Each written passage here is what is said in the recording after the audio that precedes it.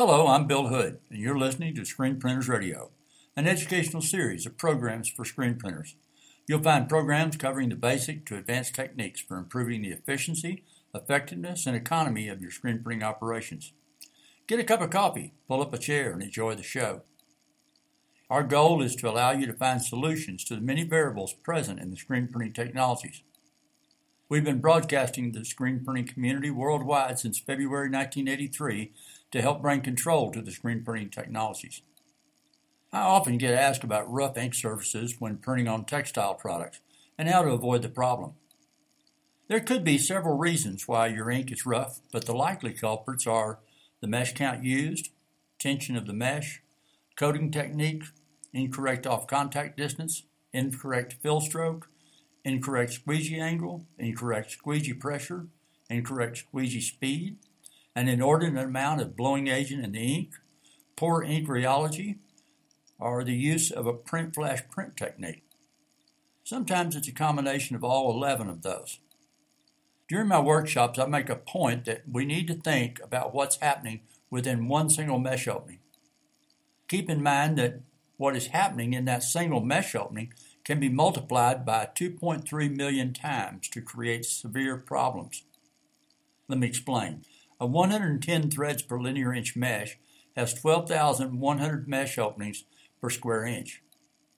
If you're attempting to print an image that's 12 inches by 16 inches high, that's 192 square inches. Thus, 12,100 times 192 equals a bit over 2.3 million mesh openings in our image area.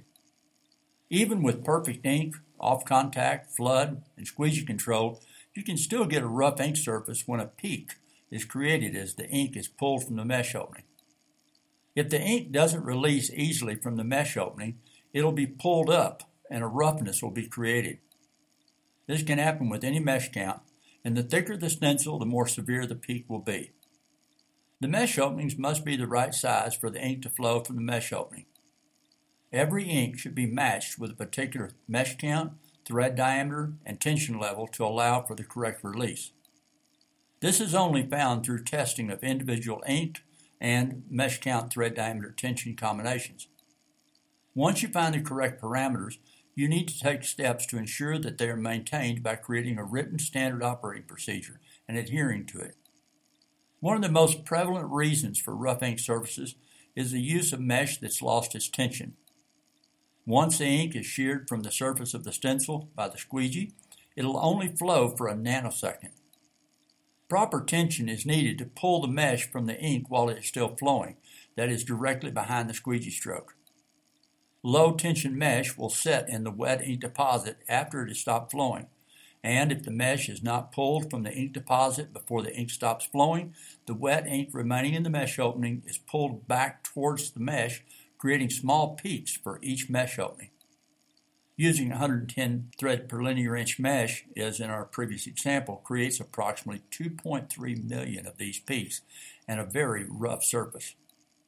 The use of a flash gel unit will aggravate the phenomenon by gelling the raised points, and if a second pass is made, the raised points are only going to be heightened. Any stretch and glue screens with tension that is below the manufacturer's suggested tension level, as stated in the mesh specification guide, should be replaced or stretched with new mesh. It is less expensive to replace the screens in the long run with retensionable screens. Assure that the screen you have chosen is tensioned at or above the manufacturer's suggested tension level. Most manufacturers recommend that 110 mesh usually should be tensioned at between 23 to 46 newtons per centimeter squared, depending on the thread diameter. If you do not have a tension meter, this will be made more difficult. There are several on the market and are readily available from most screen print supply distributors. It's important to understand that tension is constantly changing during the print run. You would do well to check tension levels of the uncoated dry mesh just before coating. If the tension falls below 3 or 4 newtons per centimeter squared, the mesh should be retensioned before use. Perhaps one of the most important things you'll ever learn in screen printing is that the thickness of the stencil pretty much determines the thickness of the wet ink deposit. Of course, this is reduced when curing, but the thicker the wet ink deposit, the thicker it will be when cured. Your goal is to achieve a deposit of ink made with a single stroke to give the proper opacity. This is accomplished with the emulsion coating process. So let's talk about that coating process. You want to begin with a scoop coater filled 3/4 full with emulsion. Begin coating on the substrate side or the bottom of the screen. Make enough passes on the substrate side until the squeegee side of the screen is glossy with emulsion.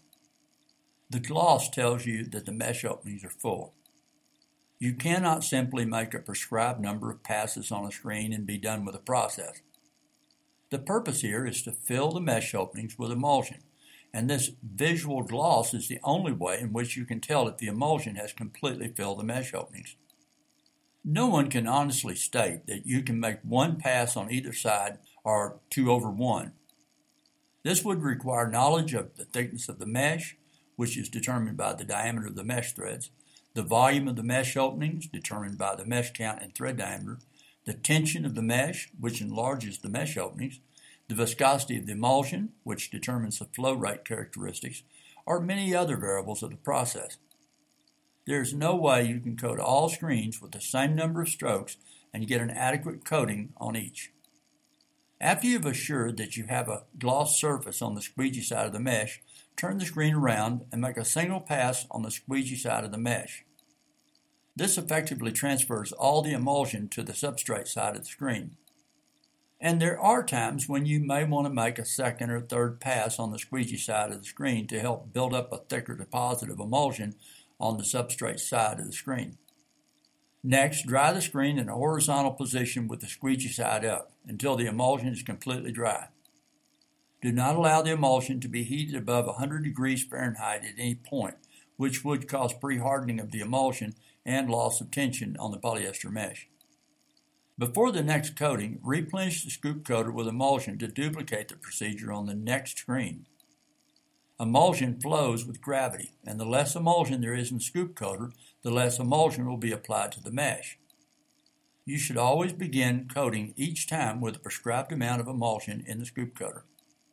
Next, let's talk about off contact. All textile printing is done with a certain amount of off contact. This is the distance from the bottom of the stencil to the top of the substrate that's usually just a bit more than the thickness of the ink deposit. Assure that your off-contact distance is sufficient that the mesh will lift off of the substrate during the printing at approximately 1/2 inch directly behind the squeegee stroke. If the off-contact is too low, the mesh will remain in the ink after the ink has ceased flowing, which will either leave mesh marks, which could be considered rough, or pull the ink up, creating peaks, which will cause a rough texture. Then let's talk about the fill stroke. The fill stroke is my neologism for what has incorrectly been called a flood stroke for many years, and it's made with fill blade. The purpose of the fill stroke is to fill the mesh openings approximately 3/4 full with ink in preparation for the ink transfer stroke or the squeegee stroke. The pressure should be just enough to place the correct amount of ink into the mesh openings. Too little pressure leaves the mesh openings empty or filled incorrectly. Too much will cause the ink to be extruded from the bottom of the mesh opening, which creates an excess amount of ink underneath the stencil that will degrade the image. This will produce dot gain and soft images. If the mesh opening is not sufficiently filled by the fill blade, you're setting yourself up for failure. The squeegee pass may not accurately fill the mesh opening with enough additional ink to fill the mesh opening, at which time you'll have to make a second stroke, which can lead to a rough surface in some instances, especially if there was a print flash print technique used. Another problem may occur is you will need to apply far too much squeegee pressure to force the ink further down into the mesh openings and onto the surface of the substrate. This only serves to drive the ink into the garment and leave a deposit that's not sufficiently opaque, again leading to the dreaded print flash print technique and a rough surface. Let's talk about squeegee angle. Most printers use an excessive squeegee angle of more than a few degrees.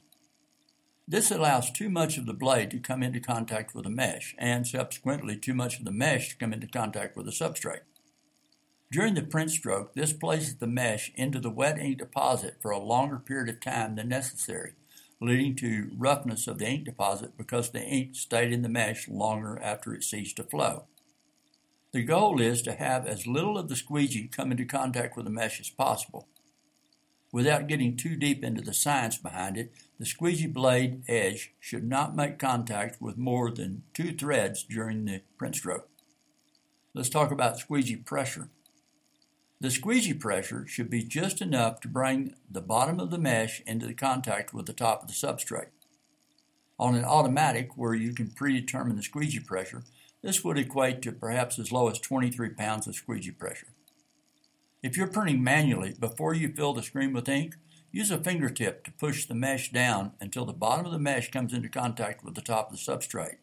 This will give you an idea of just how little pressure is really needed.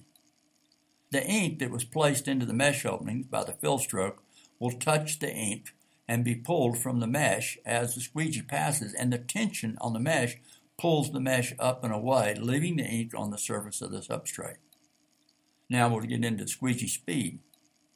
This will require some experimentation, but generally speaking, the squeegee should be moved across the mesh at a high speed to create the best possible ink transfer. The ink transfer action takes place in a very small amount of time, split seconds. The thinner the ink, the faster the squeegee can travel across the image. The thicker the ink, the slower the squeegee must be.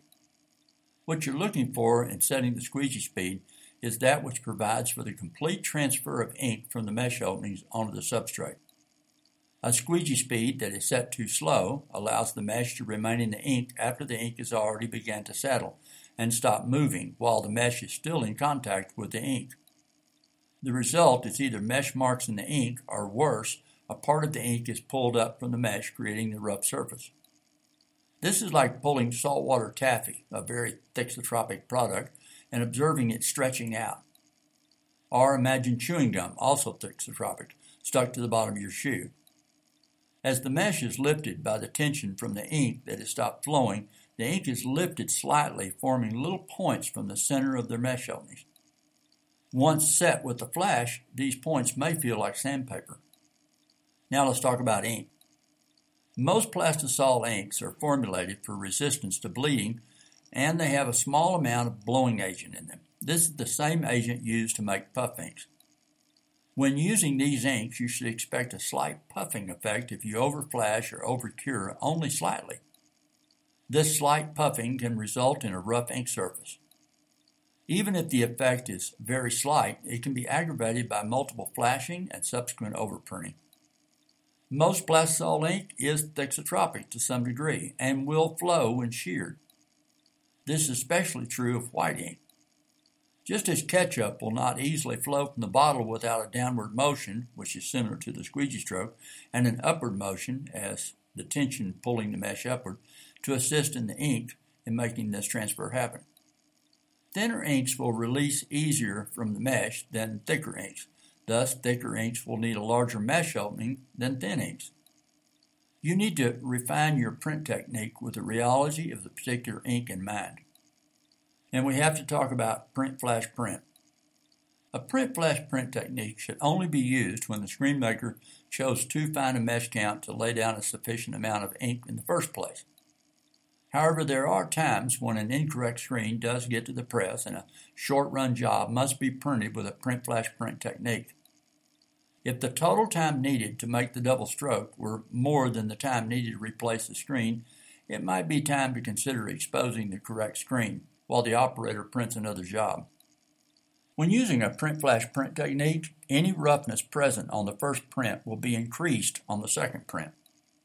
For instance, if the ink is pulled up into small peaks during the first stroke, it'll be only slightly reduced from the heat of the flash and will remain slightly rough.